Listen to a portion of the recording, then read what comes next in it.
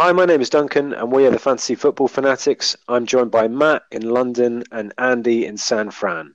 Andy, what was your football highlight of game week 22?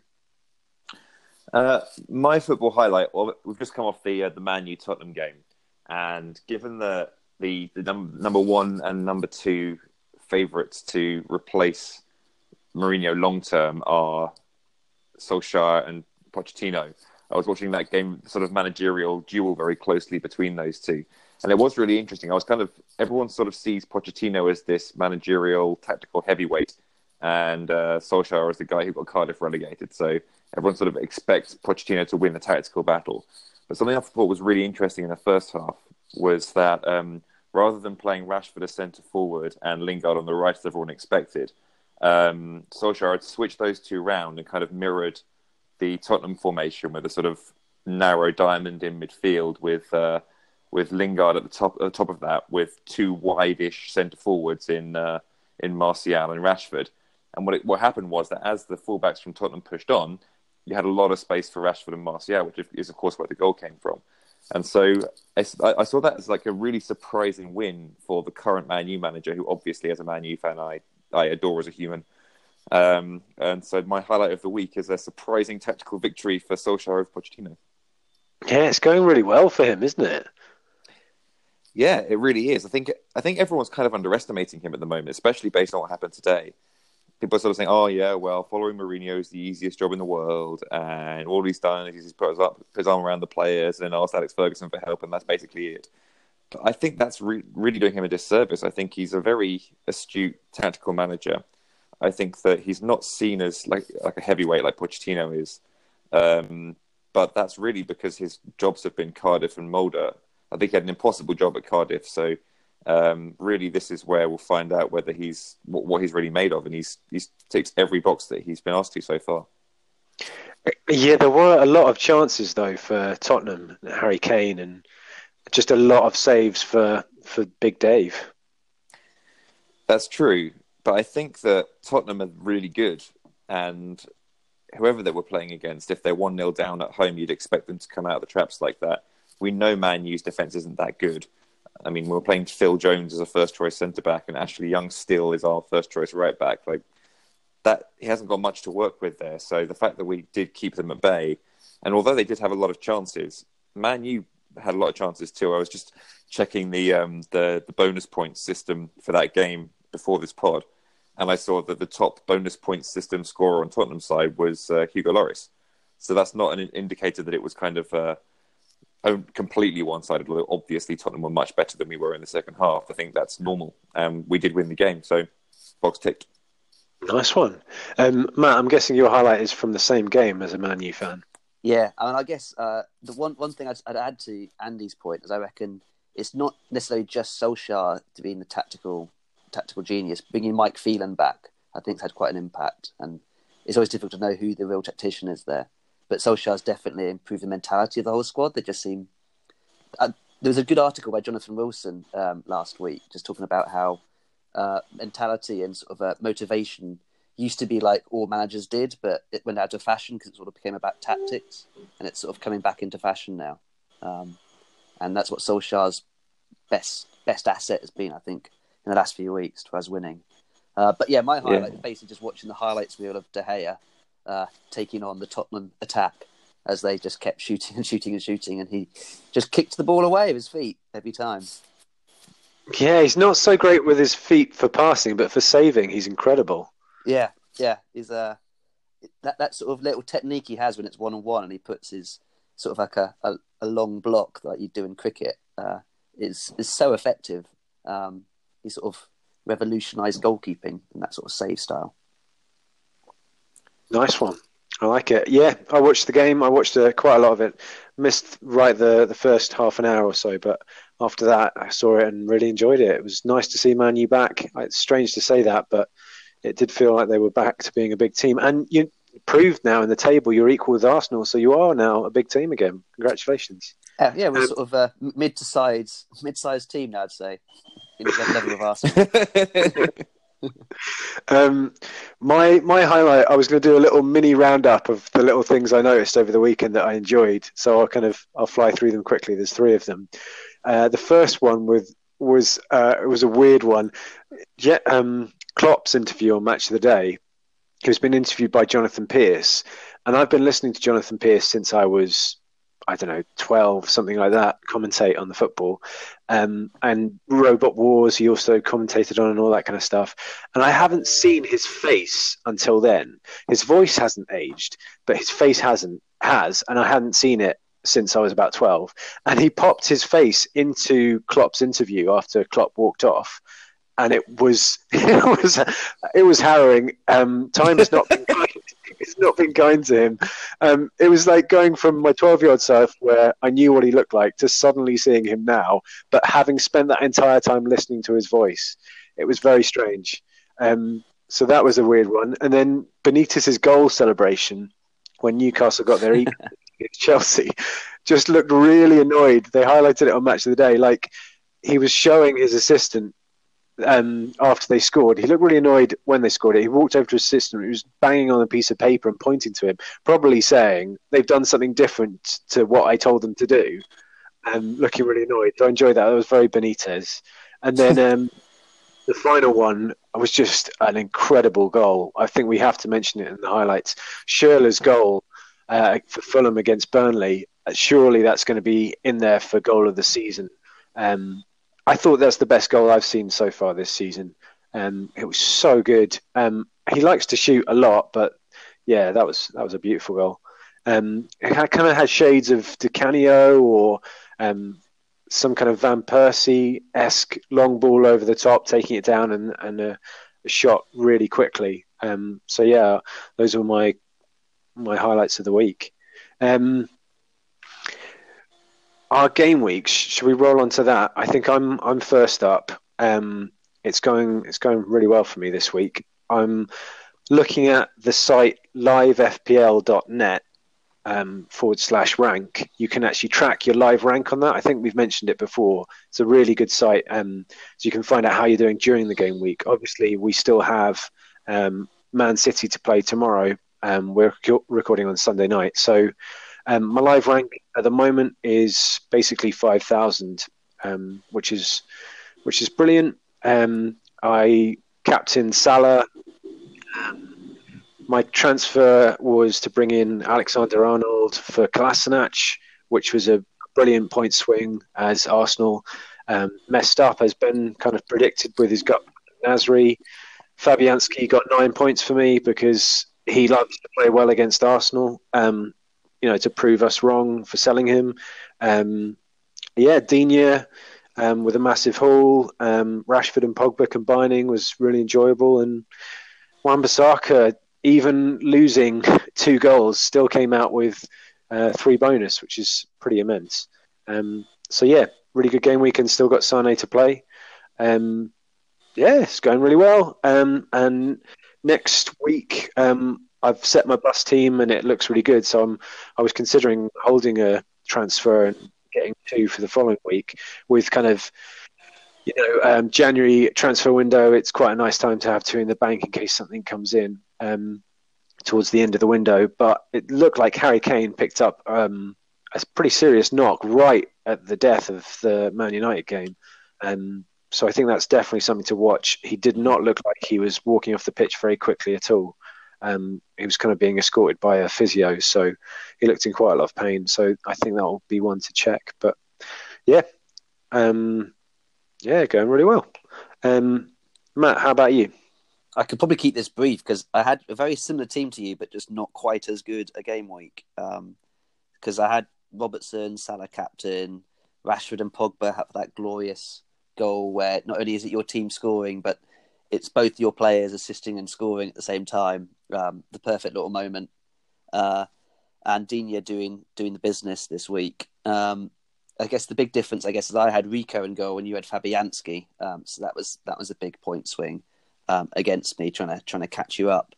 But all in all, I really can't complain. My team, I think, looks quite good at the moment, and so I've got 2 transfers in the bank. So I'm just sort of just making little little tactical switches here and there that I think might slightly marginally improve the team rather than sort of trying to rip it up or having a serious injury to deal with. So all in all, it's going well at the moment, and so I'm enjoying a good run of form. If that Kane injury does turn out to be a serious one, it's annoying for you because our teams are so similar. You're quite close behind me in our mini league. Aubameyang you've gone for, I've got Kane, but if Kane's injured, Aubameyang is the natural replacement, isn't he? So I'm just going to make my team more and more like you. Well, you always had that tactic of just man marking me as soon as you get into the lead and just copying every transfer I do. So that would be completely unexpected if you swapped to him. It never works though. It never works blocking players in the mini league by getting their teams in, their players in. I never think that works. Yeah, you always end up chasing the points that have just happened, don't you? Yeah, exactly. Andy, how was your game week? Well, it's kind of all right, but not as good as yours. Overall, Captain Sally, he got me 22 points. I've got Pogba and Rashford, Alexander-Arnold, and that's all of my points, and Wan-Bissaka, which you guys all have as well. I had Dubravka in goal, who I was really, really hoping for a 0-0 draw in that game, so I could live it up on this pod after my prediction last week. But I thought Newcastle were quite close to an upset there, but they obviously didn't do it, so I lost. Sigurdsson and Richarlison I need to get rid of. My transfer this week was a complete farce. I brought in Dejan Lovren for Alonso, thinking, I'm so smart, he's definitely going to play. And then he got injured in the FA Cup, and so then I had to get rid of him again, thereby forfeiting the transfer that I'd saved up. I brought in Tarkowski, which made sense, I thought, and he could have kept a clean sheet against Fulham, but obviously that's why Schürrle's goal wasn't my highlight of the week. 4 points right now with a bonus to come in for Rashford. So 55 points it looks like I'm going to end on, which is pretty okay, but not good enough these days. I'm pretty worried about my team right now. I would definitely encourage you to bring in Aubameyang, Duncan, because I'm trying to get rid of him. I think he's a problem. I think Sigurdsson and Richarlison are both a problem. I think that Kolasinac is a problem. There are a lot of players that I want who I currently haven't got enough transfers to bring in, so I'm seriously considering my wildcard this week. Wow, an early wildcard, that's a huge shout. Yeah, it is.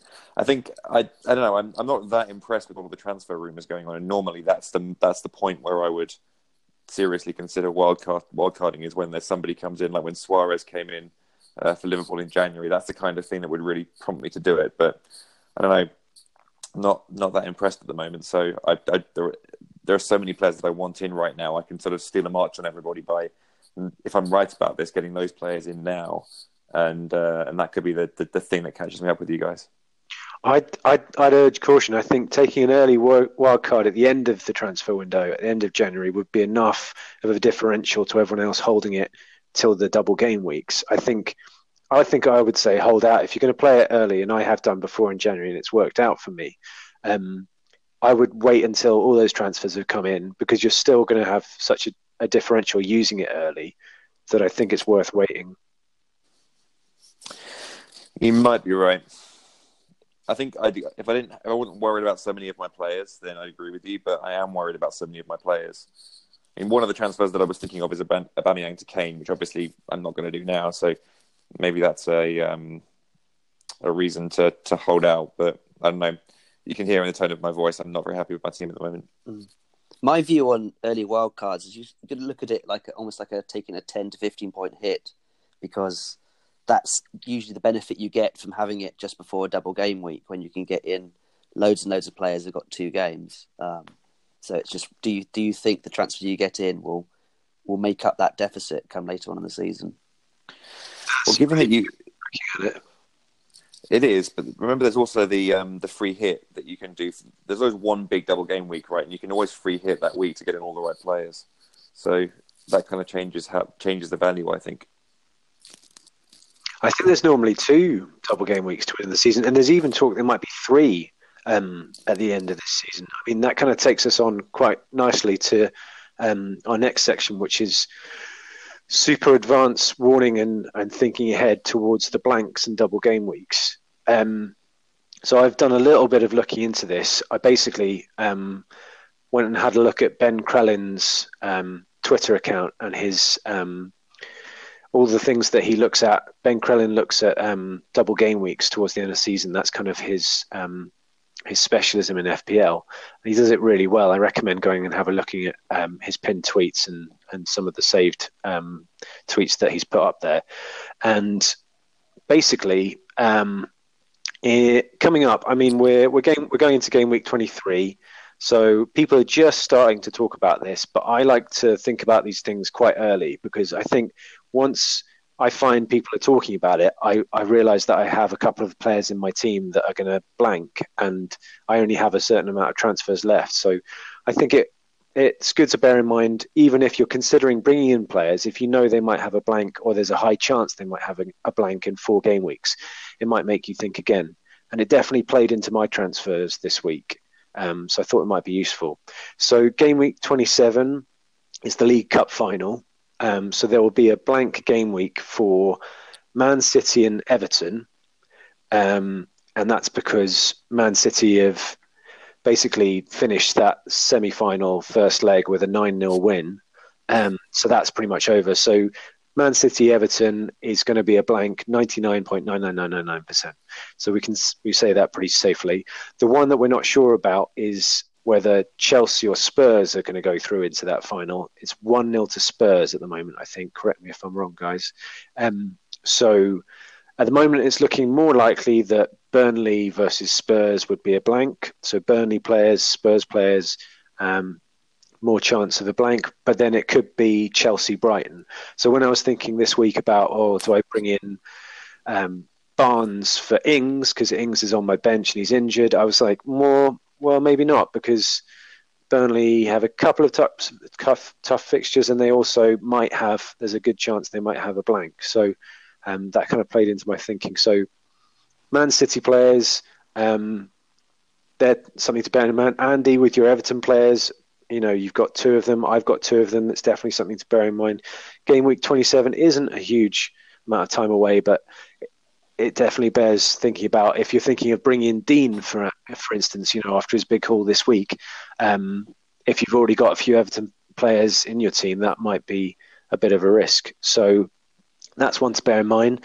The next one is a little bit more tricky. So game week 31 and game week 33, Ben Crellin is predicting another potential blanks around those. I should say at the moment, from this point on, it's kind of possibly a bit of guesswork, and there's some kind of percentage chance that things happen rather than things will definitely happen. So game week 31 is the quarterfinals of the FA Cup weekend.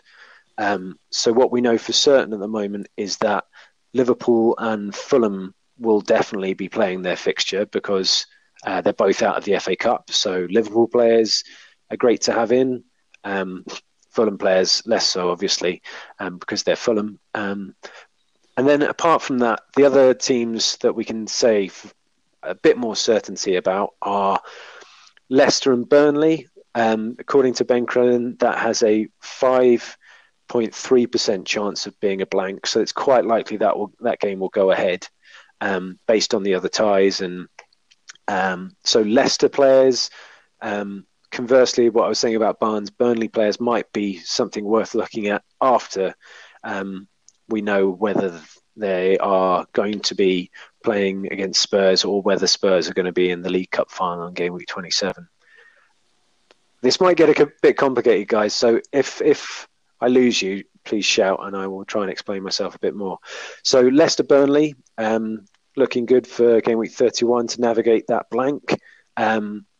Bournemouth Newcastle is the next one, the next kind of least likely of a blank. So Bournemouth. So I've kind of rated those teams.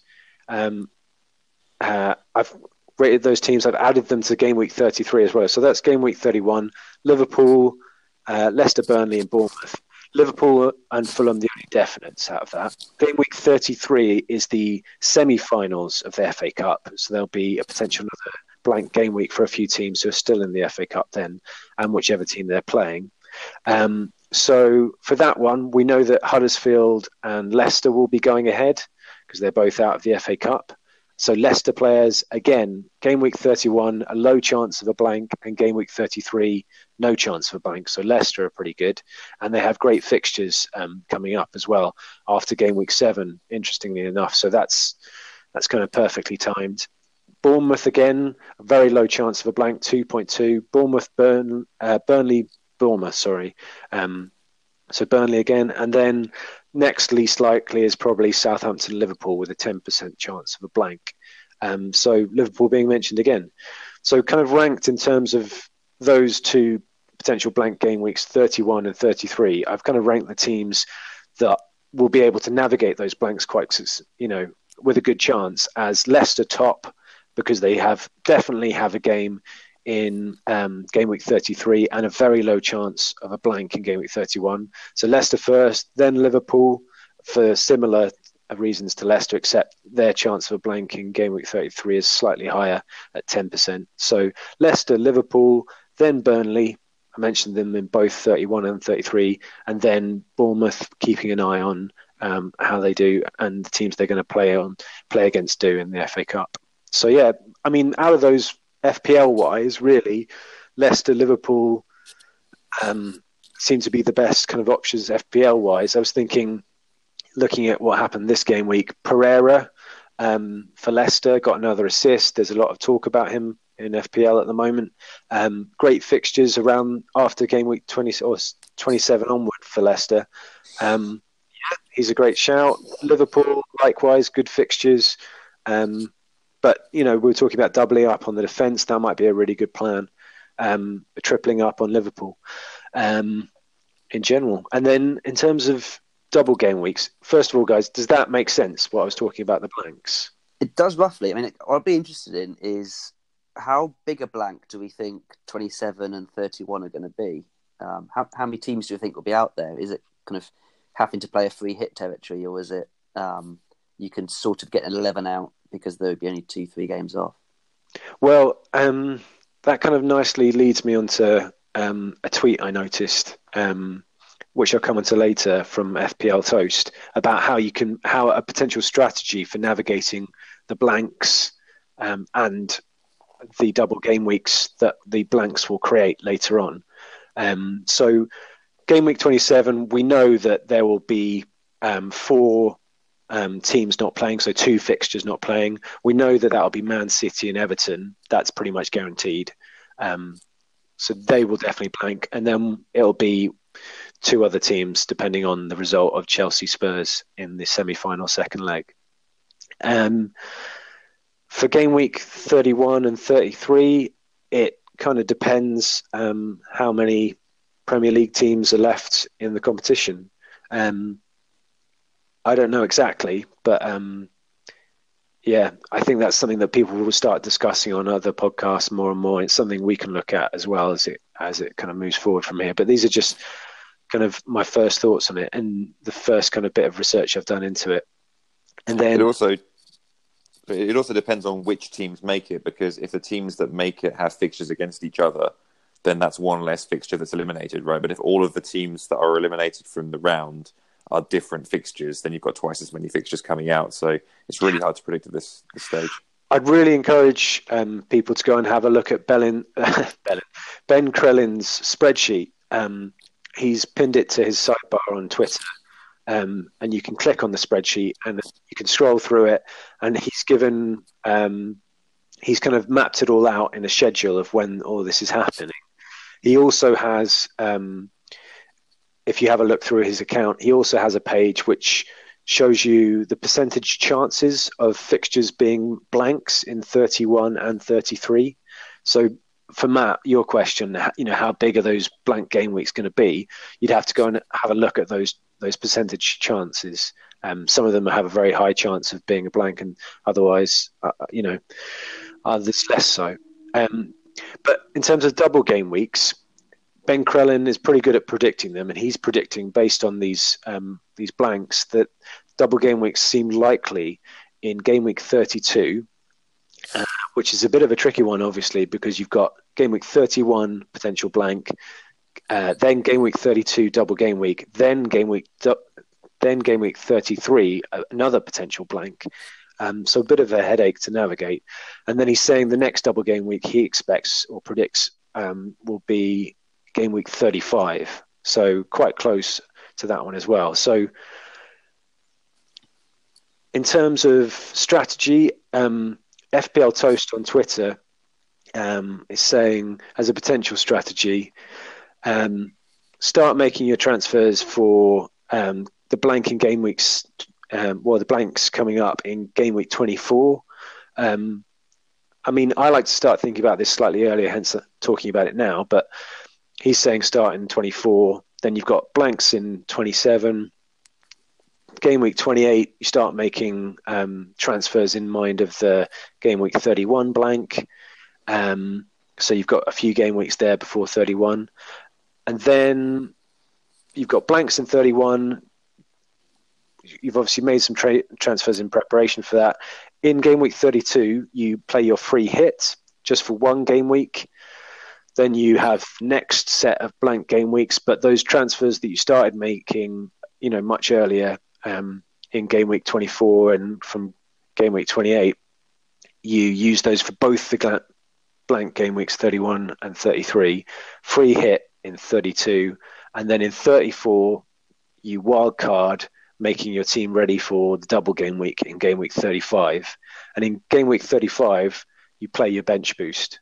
And then there's also the potential of a very small double game week, a third double game week, he's saying, where you could potentially play your triple captain, for instance. So the chance of having three blanks coming up for Man City is, according to Ben Crone, 52% chance, basically. So if a team like Man City had three blanks coming up, then they would be potentially a really good candidacy for a triple captain in a mini double game week involving them. Yeah. What do you think, guys? Nice. Feels like Liverpool's the one to stick to for the moment then out of the big teams, because they'll be playing right the way up until the point they don't have double game weeks. And then you maybe trade across to some of your Man City and other big teams that make the finals of the FA Cup later. Yeah, it's definitely a big bonus for Liverpool, and with Salah's price going up as well, if people are wondering whether they should jump to it, maybe it's another reason to say, go for it, or go for Mane and Firmino. I think people are starting to talk about Firmino now. He's found a little bit of form, and another potential option. And Leicester as well are really interesting. It's got great fixtures around that period and cheap options. Maddison might come back into contention with Richarlison, maybe not hitting the great form he was, and Felipe Anderson maybe not hitting the great form he had before as well. So, a couple of options there. And Pereira I mentioned as well. The Vardy party. Yeah, Vardy's party. If he gets party like it's they won the league. I think another thing that people tend to overlook with double game weeks and blanks is that when you've got a double game week and therefore you get points that somebody else might not, it's the extra. The first game isn't like extra points, right? That's regular points. So you've got one extra game out of that week, not two. Now, if you look at the blank week, it's exactly the same as if you've got players in your team. If you've got 11 players and somebody else has got 10, you've got one extra game out of that week. Not like the double game week isn't worth double the blank. It's worth the same as each other. And so you can actually make up significant points. I know this because I've lost out badly before this way, so I learned my lesson. Is that the blank game week, if you haven't got 11 players out and somebody else has got like a triple captain on a really easy game for somebody that you don't have, you can lose just as much points or gain just as much. And that's in that blank week as you can in the double game week.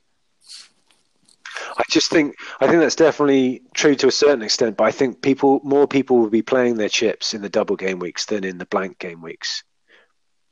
Well, exactly. So that makes the blank game week potentially a big differentiator, because mathematically it's not worth more or less. So if everybody's focusing on a double game week and you can steal a march on the single game week by playing a triple captain on somebody who's got an easy game and nobody else has. Like, for example, if you've got, let's imagine Everton get back into form and you've got Sigurdsson or Richarlison or Calvert-Lewin or Digne or somebody playing against Huddersfield at home, then you could do something. You get a load of points there that nobody else is even thinking about. Which I don't know, it would be a big risk, but for those like me who are behind in the game, it's something to worth thinking about. Is whether you want to do something a bit different. Yeah, I think it's always good to look for other strategies when you're trying to catch up points. I think that's a good shout. Targeting those rather than fully targeting double game week is a really good shout. Should we have a look at the upcoming fixtures? Let's do it. Okay, first up, it is one for me. Oh no, it's not. Hold on a second. First one up, it is one for me. Sorry about that. It's Wolves-Leicester. So, a bit tricky because Wolves are playing tomorrow night, so we don't get to see that before we preview. Leicester lost to Southampton 2-1 this game week. They're just incredibly unpredictable still, Leicester, in terms of picking players fantasy-wise. I think I mentioned a few of them when I was talking about the blanks and double game weeks and how they might be really good assets coming up later. I don't think they're players worth looking at the moment. I think they had a great fixture on paper against Southampton without Danny Ings and without Gabbiadini after selling him, and they only had Shane Long, who hadn't scored in 32 games or something like that, and he got a goal and assist. So they're incredibly unpredictable, and that was their good fixture. Now they go into a run of Wolves away, Liverpool away, Man United and Spurs. 4 really tough games, but they come out of that, and I think they're worth thinking about fantasy-wise after that in game week 27. So I'd be avoiding any players for this fixture. I might even be transferring them out unless they're really cheap and can survive on a bench for 4 weeks. I think this is a good fixture for Wolves. I think they're really good against the big teams. Whether Leicester are a big team anymore, that's a bit of a debate. But I think this would be one to play Doherty, Jimenez, all those Wolves guys who've been back in form. I see this as a result for Wolves. I think it's quite nice to have Bennett 4.1 or 4.0 on my bench as a first sub for this one. And I think that's how I'd see it. I think defensively, Leicester have looked quite good this season. I think they're up there with clean sheets. Even though they're quite unpredictable, they do pick up the old clean sheet. Wolves obviously haven't been that great at the back recently, but they do have a good defence, I think. So this one could be quite tight in terms of the defence, but I think it's a game that I'd imagine Wolves to grind out. So I'd say probably quite low scoring, but Wolves to come out on top. If either of you guys want to say any different, shout up. Otherwise, who's next up? That's me for Bournemouth, West Ham, I think. So I think where Wolves and Leicester might be a bit cagey and you're not really sure which way it'll go, so you're just a touch nervous about your fantasy assets and what they'll do because it's just a bit of an unknown. I think Bournemouth and West Ham, if you've got attacking assets there for either side, you think there's got to be goals in this one because both defences are pretty bad on the whole. He says that, but West Ham just got a clean sheet against Arsenal. But I think Fabianski had quite a few saves to make. So it's... I don't know. I'm thinking... I reckon Bournemouth will win because they're the home team. But I reckon it's going to be goals in that game and therefore chances if you've got someone like Fraser or Wilson for Bournemouth. But also chances if you've got any West Ham assets, including potentially Samir Nasri, who seems to be the new one on the horizon with a nice assist on, I think, is it a fantasy debut? I think, did he play in the FA Cup? But was that his debut in the Premier League again for West Ham? It's definitely his first start Premier League. So he's come in and he looked, I watched a bit of the game and he looked just sharp and quite quite decent, doing some of the sort of Man City little touches, and he's just quite quick and quite precise with his passing. So I could see him being a potential asset if he does something again against Bournemouth, which he could well do. Quite a few fancy managers sort of jumping on board. And you were mentioning Fraser and Wilson. I noticed that Wilson wasn't in the matchday squad this week, and there's been talk of an injury, but I just think that that's a bit of a smokescreen potentially for the transfers that's being discussed to Chelsea or elsewhere. So I think it's a tricky one if you own Wilson at the moment, whether you keep him and hope he goes to Chelsea and then you've got him already at a cheap price, a Chelsea starting striker, or whether you want to get rid of him because he's not playing, you don't know how long it's going to go on, or whether he really is injured. What do you reckon, Matt? Yeah, you're right. I had a similar thing with Mahrez last season when he was doing really well for me for Leicester, and then he wanted to go to Man City and went on strike because he couldn't get his transfer he wanted. So it suddenly really disrupted him for a few weeks. Well, he didn't even play, I think, for a couple of weeks.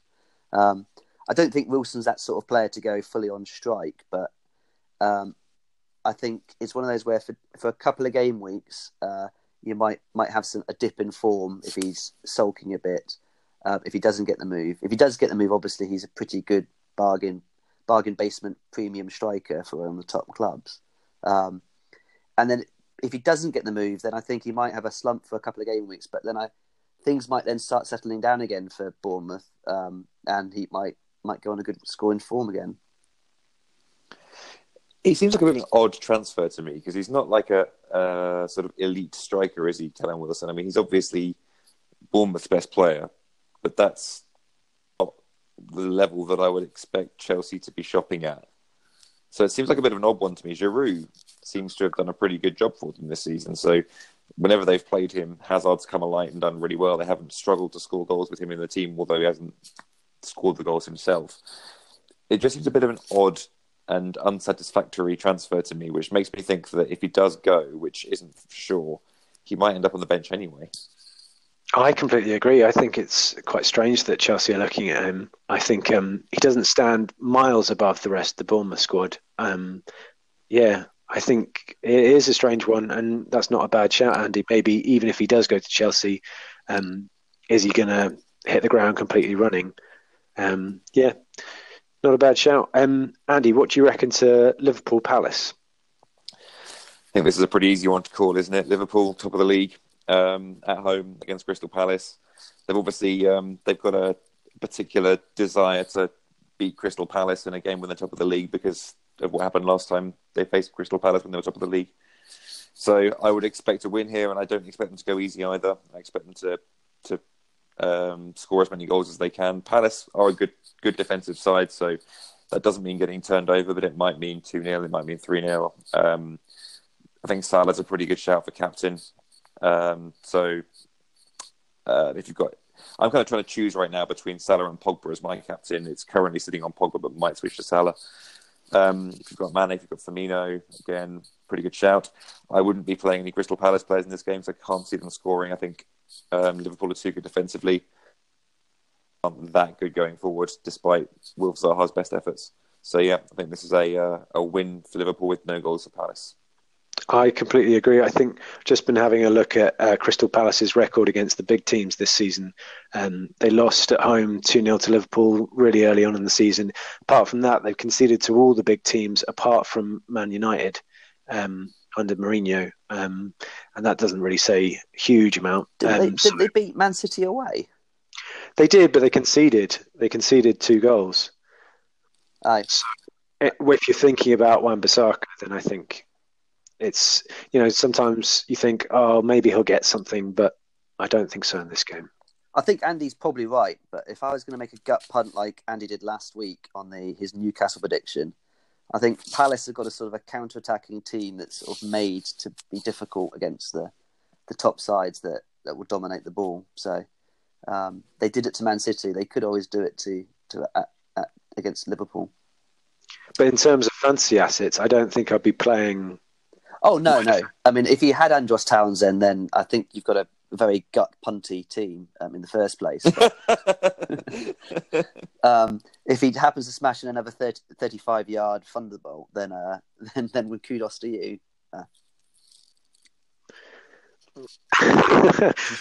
to all those Andros Townsend lovers out there, that's a shout from Matt. Okay, yeah, fair enough. Yeah, pretty straightforward. You're right, Andy. Next up is Man United Brighton. That's one for me. I keep on getting the Man United games when much prefer it to be you guys, but maybe it's better, slightly more objectivity than the Man United. 8-0. I watched the Brighton Liverpool game, and I thought Brighton played really well. I thought defensively they looked really difficult to break down for Liverpool, and Liverpool really struggled. I would say this is a Man U team on a high, at home with confidence. The only problem I think with United at the moment is if at any point they ever get overconfident.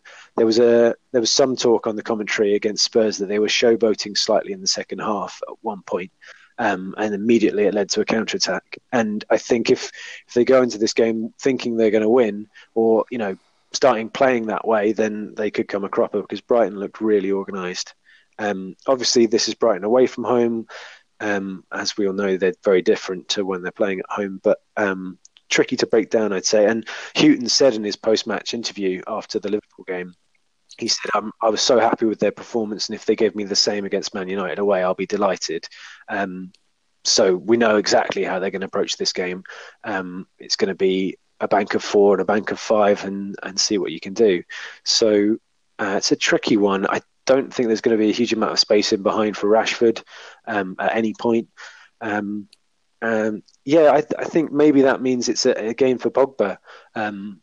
Shots from range, despite how rude I have been about his shots from range previously on this podcast. But finding that pass and being a 6'4", something like that, getting headers and things like that, I think it's that kind of game. So, yeah, I don't think it's a potential captain shout. I think I and a lot of people got slightly lucky with Salah this week. It was a very narrow game. They got a penalty and he scored it, but those margins are very small. I wouldn't like to bank on my captain for that kind of fixture. So I think I'm going to be avoiding it captain wise, but hoping Pogba can do something for me. Would you Man U fans agree?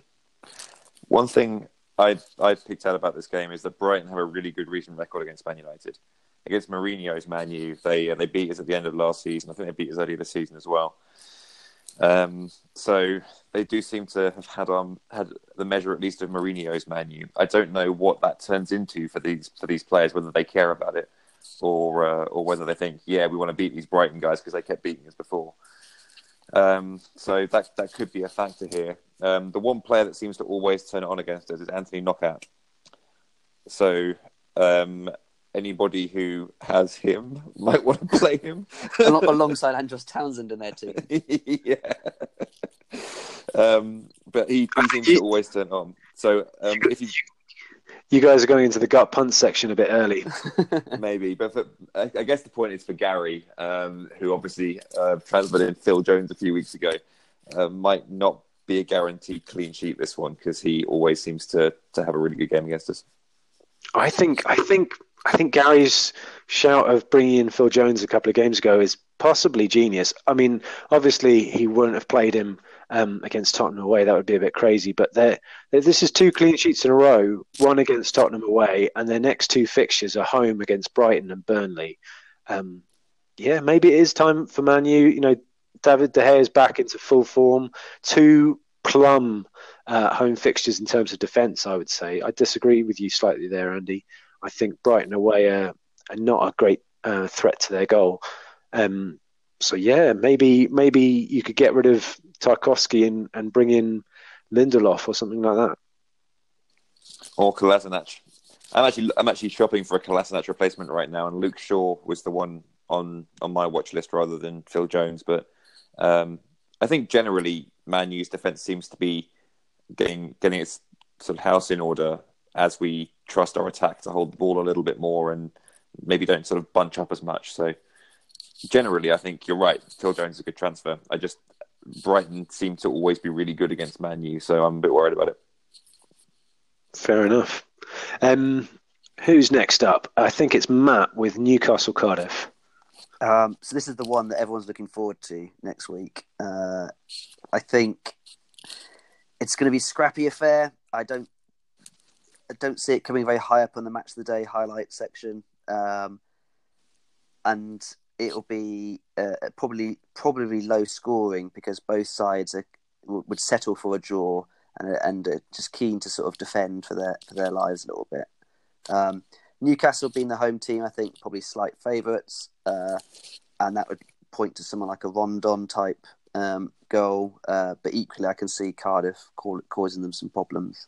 I don't have a particularly high opinion of Newcastle. I know Andy has a higher opinion, so I think maybe a draw is probably the odds-on money there. And if you have assets for either side, then it's definitely possibilities for clean sheets. I wouldn't expect it to be massively high scoring, but again, if you've got Camarasa, then he's always got a chance against sort of another team that's in the bottom half of the table.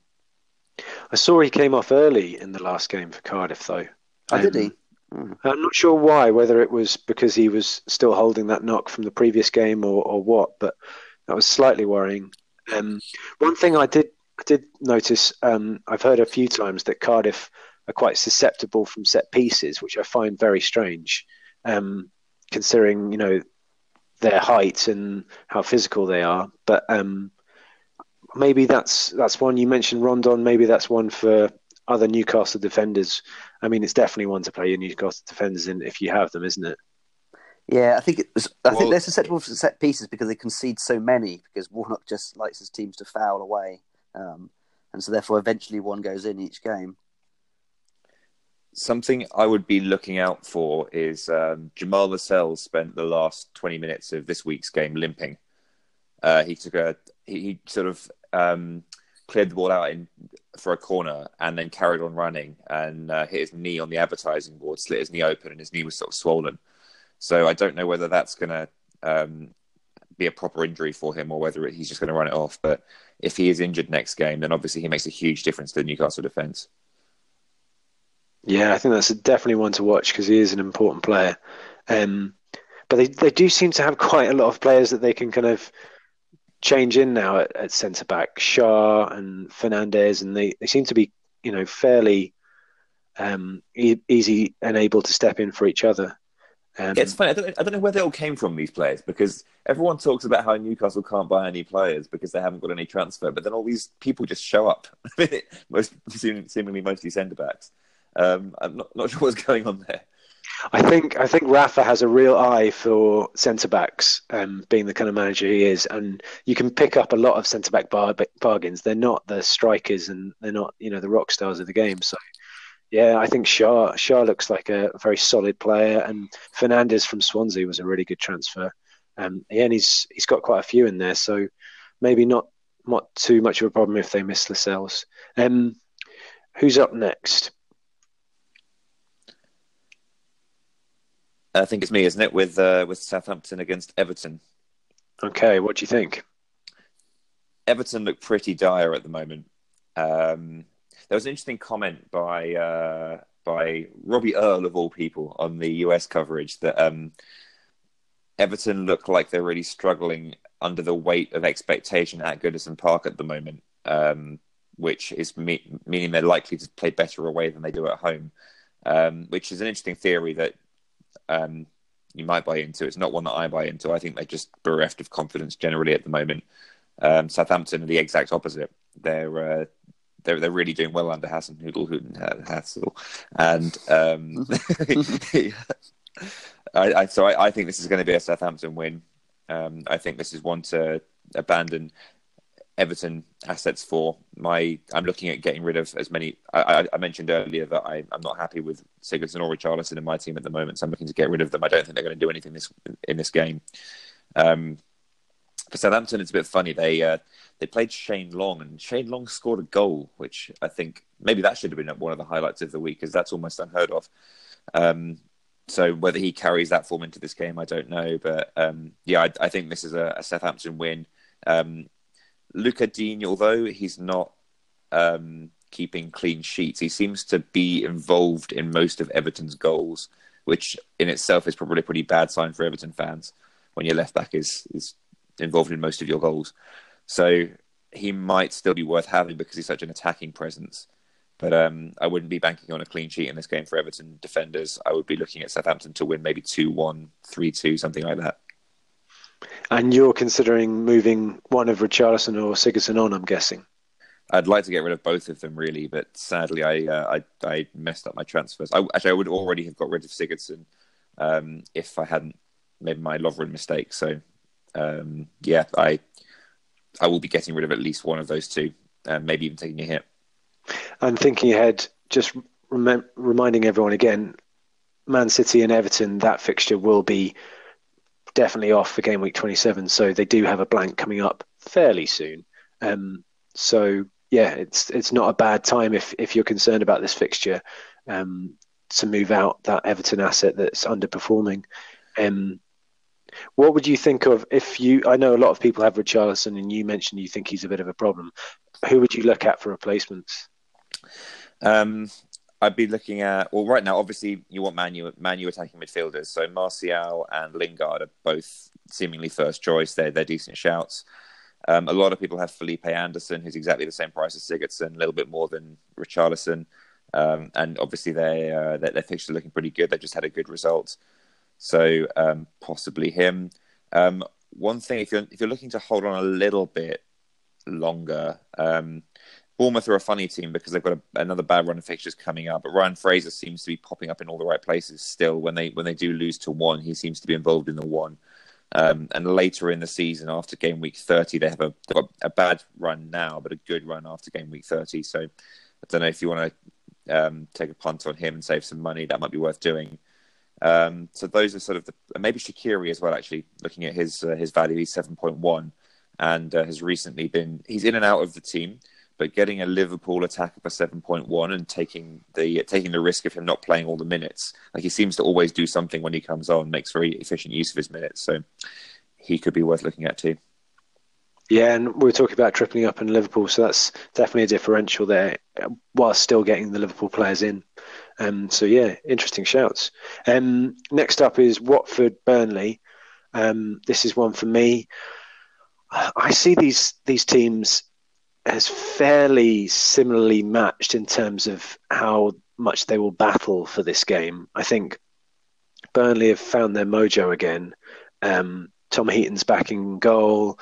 They've got centre backs diving in on the goal line, making saves with their face and things like that. So I see Watford as a fairly similar team in terms of their ability to battle. They've got Deeney, Capoue, Decore. They don't mind kind of mixing it up. I think Tom Cleverley even said that in his post-match interview. He said we can play good football, but we also, we can play tough when we need to. And I think that's similar to Burnley when they're on form, and I think they're getting back to form. So I see this as one of those quite even games. Actually, might be quite a good watch for the kind of handbags and stuff like that, but maybe some football and show as well. In terms of fantasy assets, I think I've been thinking about Tom Heaton and whether he's a good replacement for Fabianski. West Ham's fixtures slightly tricky coming up. Bournemouth away is a tough one for conceding goals and shots and things like that. And then Wolves and Liverpool. So it's not as good as the fixtures that Fabianski has enjoyed for quite a long time now. And I was just thinking about whether Tom Heaton seems to be the chosen keeper now. They've come back into form as he's come back in the team. He's 4.8, and he used to be a goal point bonus point magnet. So maybe I could jump on him early and get a bit of a head start. But I don't know. I just don't think I could trust that really. I think this fixture is a good example of that, and even Fulham over the weekend scoring against them. Okay, it was a pretty outrageous goal, but still, I don't think I can trust them until I see a good patch of form from them, and I just don't trust them not to revert to their earlier season form suddenly. So I think I see this one as similar to Matt's Newcastle Cardiff, probably up slightly later on Match of the Day highlights, and fancy wise, I'd probably be avoiding it, to be honest. Yeah, either of you guys jump in, or we can have a look at Arsenal Chelsea with Matt. Yeah, they're unpredictable assets, Watford ones. I've been burnt by Pereira in the past. They score points over time, but the sort of players are going to leave in your team for ages and ages until they get a really big haul one week, but quite randomly. Yeah, I completely agree. Which is not particularly useful in fantasy football. You just want predictability is king.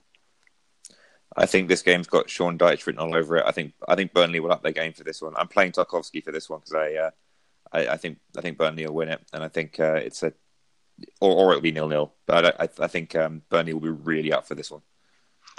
I think Tarkowski should change for a Man U player, but we'll see. And you're nailing your colours to the mast of Burnley. Yeah, I think Tom Heaton's the man. He's reversed their fortunes. I think it looks when Gary predicted Burnley to win the other week and we all got it wrong. I think this has got a similar feel about it. Speaking of Tom Heaton again, that kind of reminded me that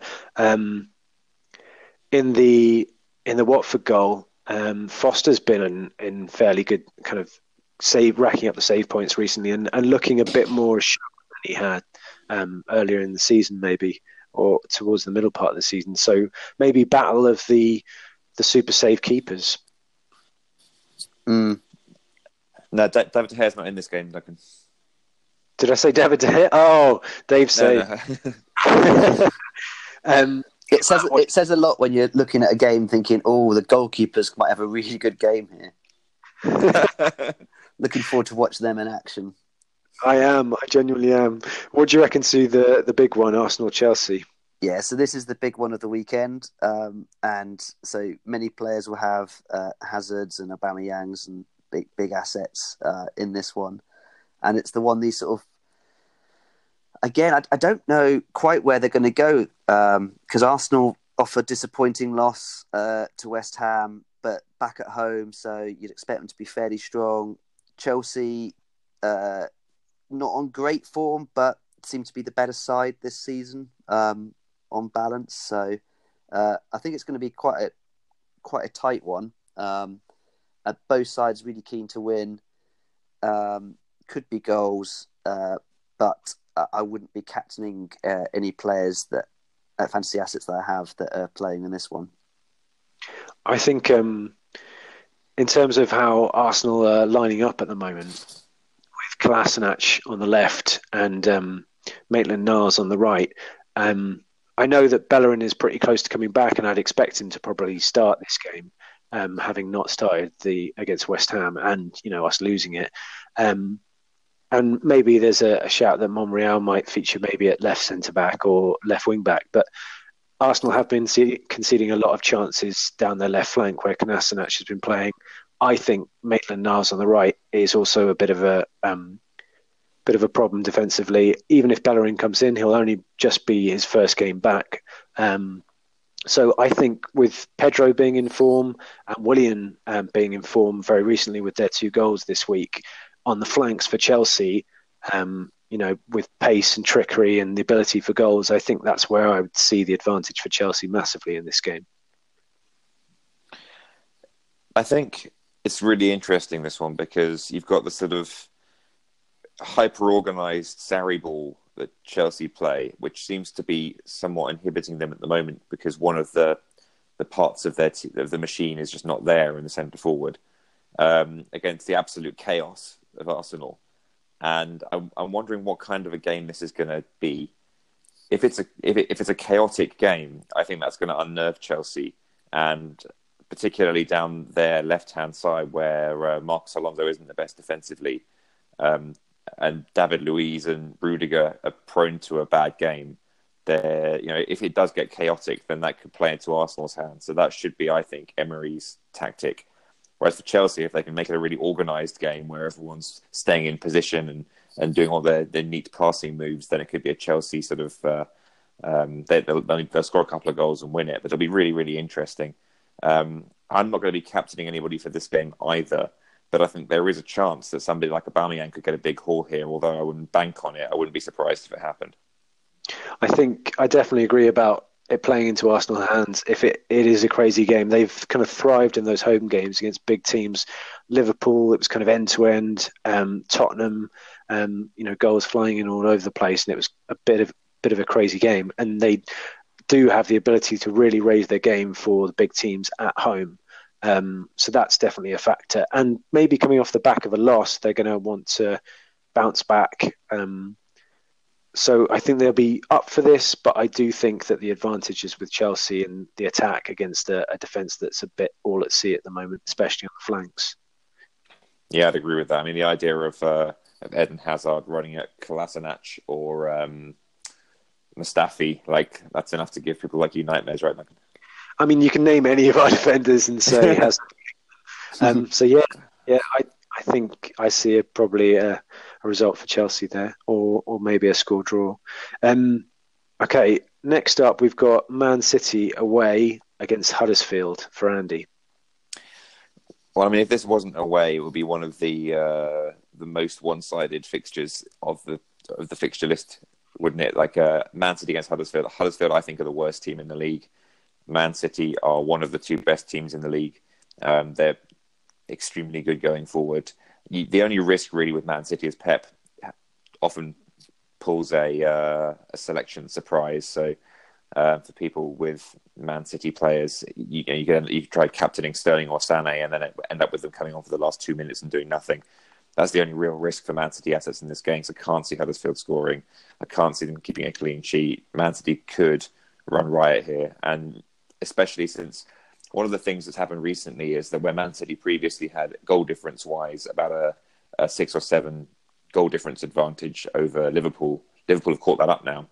And so I think Pep will be keen to sort of show that his team really are superior by not taking his foot off the gas in fixtures like this one. So could be a cricket score, this one, I think. And when it comes round to whipping boys, this is definitely who I'm going for. I currently don't have any Man City assets, but this game is enough to make me think twice about that and maybe blow all the money I have in the bank on Sané or Sterling. I need to see them play for the last 5 minutes, like I said. But yeah, I think this is definitely one for City assets. And for those fools who have Huddersfield assets, get them on your bench. I kind of see this completely the same as you, but I was looking back to the result from last season, the same fixture, and I think I expected the same thing. I expected a big win for City, but it actually was a narrow 2-1 win, and Huddersfield were a man down as well just at the end of the game. But yeah, I mean, I agree. I don't see a repeat of last season. I see City wanting to capitalise and really going for the jugular. And I think Huddersfield last season had more positivity around the team and they were a bit more of an unknown. I think they're a known quantity now, and I think there's a negative atmosphere around them. I mean, their fans are amazing, but I think just the team just doesn't have the quality going forward, and I think that creates a problem keeping the ball as well, especially with Aaron Moy now having left as well. So yeah, I think whipping boys is a great shout, and yeah, I think getting in on the Man City assets for this fixture is a good one too. The other thing is that I think that Huddersfield now are at a much lower ebb than they were earlier in the season in the return fixture. Their shoulders seem to have slumped. Like they don't look like they've really got it in them to pull off a shock like they did last season. At the start of the season, that hadn't really happened to them yet. And then after so many consecutive losses now, they just look completely down and out to me. So I think they're worse now than they were then. Yeah, I completely agree. Right, who's up next? It's your good self, I think. It's you, isn't it? What fixture is it? Fulham Spurs. Okay, some minor technical issues at my end. Okay, so Fulham Spurs. Yeah, Spurs just lost a really bad loss, I think, to Man United in terms of their momentum for the title challenge. I think it's probably gone for them now. And I think they looked quite dejected, quite seriously dejected at the end of that game. They'll have lost Son as well. He'll be off to the Asian Cup. So I think that'll be a factor playing on their minds. And I don't think Lamela is able to step into his shoes, or Mora as well, to the same kind of form or ability at the moment. I think they would have to build up a bit of form. That said, obviously Fulham are terrible. If Kane was fit and didn't have this problem at the end of the game, we have to keep an eye out for the injury news on that, but it didn't look good. So he would have been a captain consideration for me. It's a difficult one for me because he dropped slightly deeper this season, playing sometimes a bit like a false nine, which is a weird thing to say about Harry Kane. It's difficult in these easy fixtures for them to think about him as a good captain option that you can be safe to rely on. I always feel it's a bit of a risk. I think I'm burned still from that Cardiff home fixture. I don't see him as a player at the same level as last season, whereas I do see Salah, and I think Salah has a home fixture, a better fixture to captain in this week. So, I think a shout out to Callum Chambers playing in midfield for Fulham and getting a nice shot in the last game. But I think otherwise, apart from that, I think Fulham assets fancy-wise have gone. I think Mitrovic has gone. And I think Kamara, there was some talk I saw on Twitter, I'll try and remember who, was saying that they've heard reports that there's been a training ground bust up and he's been told in no uncertain terms to get out of the team, and he wasn't in the squad this game week. Let me see if I can just bring that up. So there's a tweet from FPL Cottage. FYI, Kamara owners across FPL world, it's rumoured that he's been released, dropped, asked to leave following an altercation at the training ground on Thursday. We'll let you know if I hear any more. So have a look at FPL Cottage for more updates on that. But that's not confirmed, but it is a worrying sign for Kamara owners. So can only guess that penalty practice went really badly. Yeah, I think that's probably a good shout. Okay, who's up next? That is the end. That's it. That is the end. That is the end of fixtures preview. So before I completely fall apart again, Whipping Boys, me and Andy have both put our hat in for Huddersfield. What about you, Matt? I think that's a good shout. So I'm not going to disagree with that. Okay. That's the first unanimous one we've had for quite a while, so that's good. Get those Man City players in. So, but bearing in mind of the blanking game week 27, so not too many. Having a look back to our gut punts from last week, we've mentioned Ben did well with Nasri. That was a great shout. He got an assist. I was very lucky at the end of the Everton game. Lookman got an assist for me as my gut punt, but he actually started the game, and I think that was really good shout for me as well. So I'm gonna big myself up. Andy, do you want to talk about Westwood? I mean, he played well, but didn't get very many points. If it weren't for those blasted 5 players ahead of him, he would have got some bonus points. And it was the puntiest punt, so I think you lose the least. I think there should be a scoring system where if you go extra punty, you don't lose as much. Matt, I'm unlucky with Barnes. I think you called it first. I heard it from you first, but following that in the week, there were some stats from Fancy Football Scout on the Scoutcast and a few other places that are saying that Barnes was really up there with the shot count. He was kind of competing with Aubameyang and Rashford and things like that. 14 shots in the last 4, something like that. So good shout, but it didn't come off. He's great on paper, not in reality. What about this week, Andy? Have you got anyone in mind? For my gut punt? Yes. I don't want to go for knockout because he's against Man United, so I'm going to have to think of something else to say. I will go to Matt while you're thinking. Matt, thank you. So I predicted that there could be goals in the Bournemouth West Ham game. It would be, you can't really do a gut punt on Ryan Fraser, and Wilson's not a good pick at the moment because he's having a sulk, or he's injured. So I'm going to go for Josh King, maybe to start a second seat. Good FPL asset from the past. Maybe have a good second half of the season. Yeah, and he's he could maybe make a claim to be their top man now. Wilson's slightly out of the picture, and he's kind of probably back to full fitness now following his injury. He's had a few games to get back up to speed, so I think that's a good shout.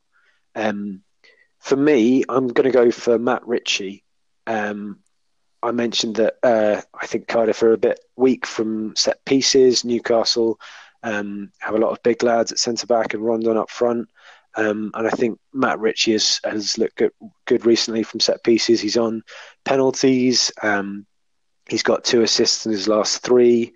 And I think they'll really be targeting this home fixture against Cardiff. I think this is a huge game for them. So Matt Ritchie is my man. Andy, what about you? I was going to say David Brooks, but I feel like, again, Matt has stolen him out. Can I have David Brooks even though Matt's gone for a Bournemouth player? No. I would concur. All right. Oh dear. What am I going to do? You can have a think. Panic on a Huddersfield player, that's what I say you do. Okay, Matt, Andy's thinking, what do you say to clean sheets this week? Who's your first clean sheet? I think Liverpool are the favourites to get a clean sheet. Against Palace, I think that's a really good shout. Next, I'm going to go for Man United. I've been banging the drum for a Man U defender, so I think that's a really good shout. And they've got Brighton at home and then Burnley at home. 2 fixtures plumb for those cheap defenders, Man United, with Dave behind them. Andy, what do you reckon? Man City against Huddersfield. Yeah, a really good shout. Okay, Matt, you're next up. Can I say Newcastle and Cardiff? I think that's a plum fixture to be 0-0 at the moment. All right, I'll wipe that out as a fixture. That's a really good one, yeah. Let's have a look. I don't see clean sheets Arsenal-Chelsea particularly. Fulham-Spurs is more tempting, but I think I see the likeliest clean sheet in the Watford-Burnley game. So I'm going to go for... It's fairly 50-50 between these two. I'm going to go for... To do what I did, just go for both. I'm going to go for Watford. Okay, Andy, what do you reckon? Don't think there's anything else in there, is there? Spurs versus Fulham away, potential there? There's potential, but then they do have to play against Andre Schürrle. The mighty Andre. That was what I thought as well. What about Wolves v Leicester? Leicester not looking particularly great up front, and Wolves are looking like a better team this season. I mean, yeah, that could be a clean sheet. It's a really hard one to predict that, actually, isn't it? By the way, I thought of my gut punt, and it's from this game. I think Raul Jimenez is going to score in this game, and so I'm going to go less punty than I previously have. I think he's either going to get a goal or an assist in a 1-0 win, maybe. So, yeah, why not Wolves? Okay, we're going to give you that. I think you've gone the puntiest this season, so I think you've cashed in enough really punty ones to spend it on someone less punty like Jimenez, so fair enough. What about captains and transfers? Matt, I'm going to come to you first. So I've got 2 free transfers at the moment. And the main spot I'm looking at to upgrade on is I've got Diego Rico in goal, who was good over Christmas. He got me some points, actually. But I'm trying to sort of contemplating whether I go for like another 4 or 5-ish goalkeeper, so just save some money and get a man who plays every week and maybe get some saves points, the occasional clean sheet, or to go upgrade to someone like Alisson for Liverpool and double up in Liverpool defence. That's what I'm thinking about at the moment. And then, like Andy's been saying, I am eyeing Richarlison and also Felipe Anderson, neither of whom have done anything for a little while now. But I'm tempted at the moment, given their fixtures, to give them maybe one more week just to see if they can, either of them can get some form before I decide which one to sell. Yeah, I think Alisson was someone I was looking at when I was thinking about keepers this week. My only concern with him, I think, great to double up on the Liverpool defence. My only concern with him is that, he's not a bonus point magnet in that Liverpool goal. Despite them keeping a lot of clean sheets, you're kind of paying top dollar for one of their standard defenders when you can pick up a Lovren or an Alexander-Arnold for so much cheaper, with the potential for more attacking returns as well and bonus points. So that's the only reason that I would urge caution with that, and also because I'm scared that you'll do it and that it will work. I think that's something to consider. I think, with cheap options in that defence, while they're still cheap, I think maybe there's other ways to get them in your team. Yeah, but I'm just looking at the transfers at the moment. Etheridge is on his heels for the entire season, is much cheaper, because when he gets a clean sheet, he usually gets massive bonus points and he gets loads of saves. So he's one of those sort of all or nothing type picks. So maybe I'm tempted by him too. But or what about Dave Saves? 12 points this week. He's so expensive is the problem. Cheaper because he had cheaper a than good season Alisson, last isn't he? year. He's What's that, sorry? He's 0.2 cheaper than Alisson. Oh, he is, but Man U's defence is nowhere near as good as Liverpool's. Even if they did get a clean sheet today, that was only because I think Liverpool players shot close to good old Dave. I think your shout of Etheridge is a really interesting one, because their fixtures are good from now until game week 31. But then if you're thinking about the strategy we're talking about before, maybe that's less of a problem, because then you're into close to the wildcard time, and you could get someone else out by then. But, that's a massive stretch. I think the only thing with Etheridge is, I think the reason he's so high up there in the point scoring is the 3 penalty saves he's had, which are pretty huge for him, points wise. A haul of 15 and 16 based on that. So, he's great from penalties, and Cardiff might concede quite a few more. So maybe that's a risk worth taking. But I just thought that was worth mentioning. But yeah, nice one. What about captaincy? It's on Salah at the moment. Yeah, and it sounds like it's staying there. Yeah, I don't fancy Aubameyang, and Pogba would be the other one to go for, or maybe Sane at Huddersfield. But I just think that Salah's form at the moment, he's the safest pick, and he's definitely paid off over the Christmas period and just last week as well. Yeah, and sometimes now you're in a really high position in the top 10k. Sometimes it's better to play it safe captain wise and see who's got most of the votes and just go with that man if you've got them. Yeah. It's try not to make a mistake sort of thing, because you don't have to. Yeah. Okay, Andy, what about you for captains and transfers? So transfers, I'm obviously I think I've, over the course of this pod, decided that it's one of my Everton midfielders that's going to get the chop. And interestingly, with all my money in the bank, whichever one I get rid of, I can replace with any midfielder in the game. Which means, looking at next week's fixtures, it could be either Sané or Sterling that comes in. Could be Hazard against a disorganised Arsenal defence. Obviously, he's a reliable point getter and is definitely going to play, and has a lower risk of losing out during the game weeks. I don't know. Do you guys have any advice on that? I want to say something. I think you've been suffering this season with the amount of money in your bank.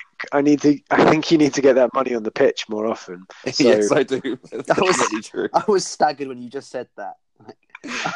I've been eyeing up other £7 million options, but I could afford Hazard or Sané or Sterling.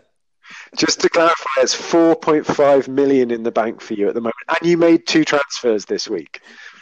Yeah, I actually saved money. I already had 3 million in the bank, and I got rid of Alonso for Lovren and then Tarkowski. So I actually made money out of it. Why didn't you go for Van Dijk or someone? Because I don't think Van Dijk is good value. I think he's all of the Liverpool defenders, I think, are pretty much equal value. Maybe Roberts worth a bit more. And so I don't know. I kind of resented the idea of spending all that extra money on Van Dijk from Lovren when I think they're the same thing. I never knew you were such a tight ass in this game. I'm not normally. This is the first time I've ever had this problem. My issue is whenever I bring somebody in to spend the money, they just lose form or lose their place in the team or something, and so I end up just getting rid of them straight away. or I want to like switch positions or something, like bring in a striker for a midfielder. I don't know. I end up somehow like undermining my decision every time I spend the money. So it's slightly up in the air, but you're thinking about putting the money on the pitch, and Man City or Hazard, you're thinking. Yes, that's what. Or I could have Mane. I could do all kinds of things with this money, but that's what I'm thinking at the moment. Yeah, is one of those three. And following doing a Duncan last week with bringing in Lovren and then having to get rid of him with the early injury, I'm guessing you're gonna wait until Friday or Saturday. Well, it'll be Friday because the game starts at 4:30 in the morning my time on Saturday. So yeah, I'll make the change on Friday. Okay, nice one. And captaincy? Well, it's on Pogba at the moment, but I think I'm probably going to switch to Salah if I don't. Depending on who I bring in. If I bring in a Man City player, then I'll. If I bring in Hazard, then probably I'll end up with Salah as captain. You're in a bit of not a tricky position, but you're basically 100,000 in the world, which is not a bad position to be in at this point of the season. You can definitely build on that. So it's tricky. You're kind of in between. I want to catch people up, but I don't want to take a risk. Yeah, I am, and this is why I've ended up as well with so much money in the bank, because I've always seen the places that I can maybe steal a march on everybody is around the sort of 7-8 million midfielder mark. So I keep sort of. To be honest as well, I haven't sort of lost a lot of points by doing that in the midfield. It's in the defence where I've lost all my points. So the thing that I've been trying to do has worked, but it's involved me always using my transfers and not being able to spend the money elsewhere because I've already used all my transfers. Fair enough. For me this week, I've got captaincy on Mo. Vice captaincy was on Kane, but I guess that might be a bit of an issue now. Transfer wise, I mentioned I wasn't going to do anything until right at the end of that game. I'm glad I was watching. Harry Kane is the concern, and options wise to replace him. I think there's obviously Aubameyang, but I don't think I've gone to him this season, and I don't think I would be keen to. I think Arsenal are still a side very much in transition, and despite the fact that he scored a lot of goals, I like players that I can predict a bit more, and I think the only thing I can predict with him is that he is good against the lower teams in the league, and Chelsea up next isn't one of those. So I think I'd be looking at other players. I think I'd be interested in Aguero if he plays well tomorrow against Wolves. He starts and maybe comes off after a 4-0 lead at 60 minutes or something like that, then I'll be kind of confident of him playing a bit more. And they've got two pretty good fixtures, Huddersfield away and Newcastle away. But it might be a kind of short-term transfer, just while I'm seeing what happens with the injury. It's a tricky one. I mean, you'd think with such an expensive player like Kane, there'd be lots of options to replace him quite easily. But I don't really particularly see them at the moment. So yeah, that's just my first thoughts on it. I think Aguero is a bit of a nice option at the moment because he's not in a lot of the teams in the top 10k, so it might be a bit of an advantage. But and that might change with the Kane injury, so we'll have to see. Okay, if you don't follow us on Twitter already, we're at FPLFF Fanatics. Give us a follow, get in touch with us on there. It'd be great to hear from you guys. Apart from that, say goodbye, Andy. Goodbye, everybody. And I'm very much hoping that Anthony Knockaert does not come and bite us in the ass again. Say goodbye, Matt. Farewell, and spend that money, Andy.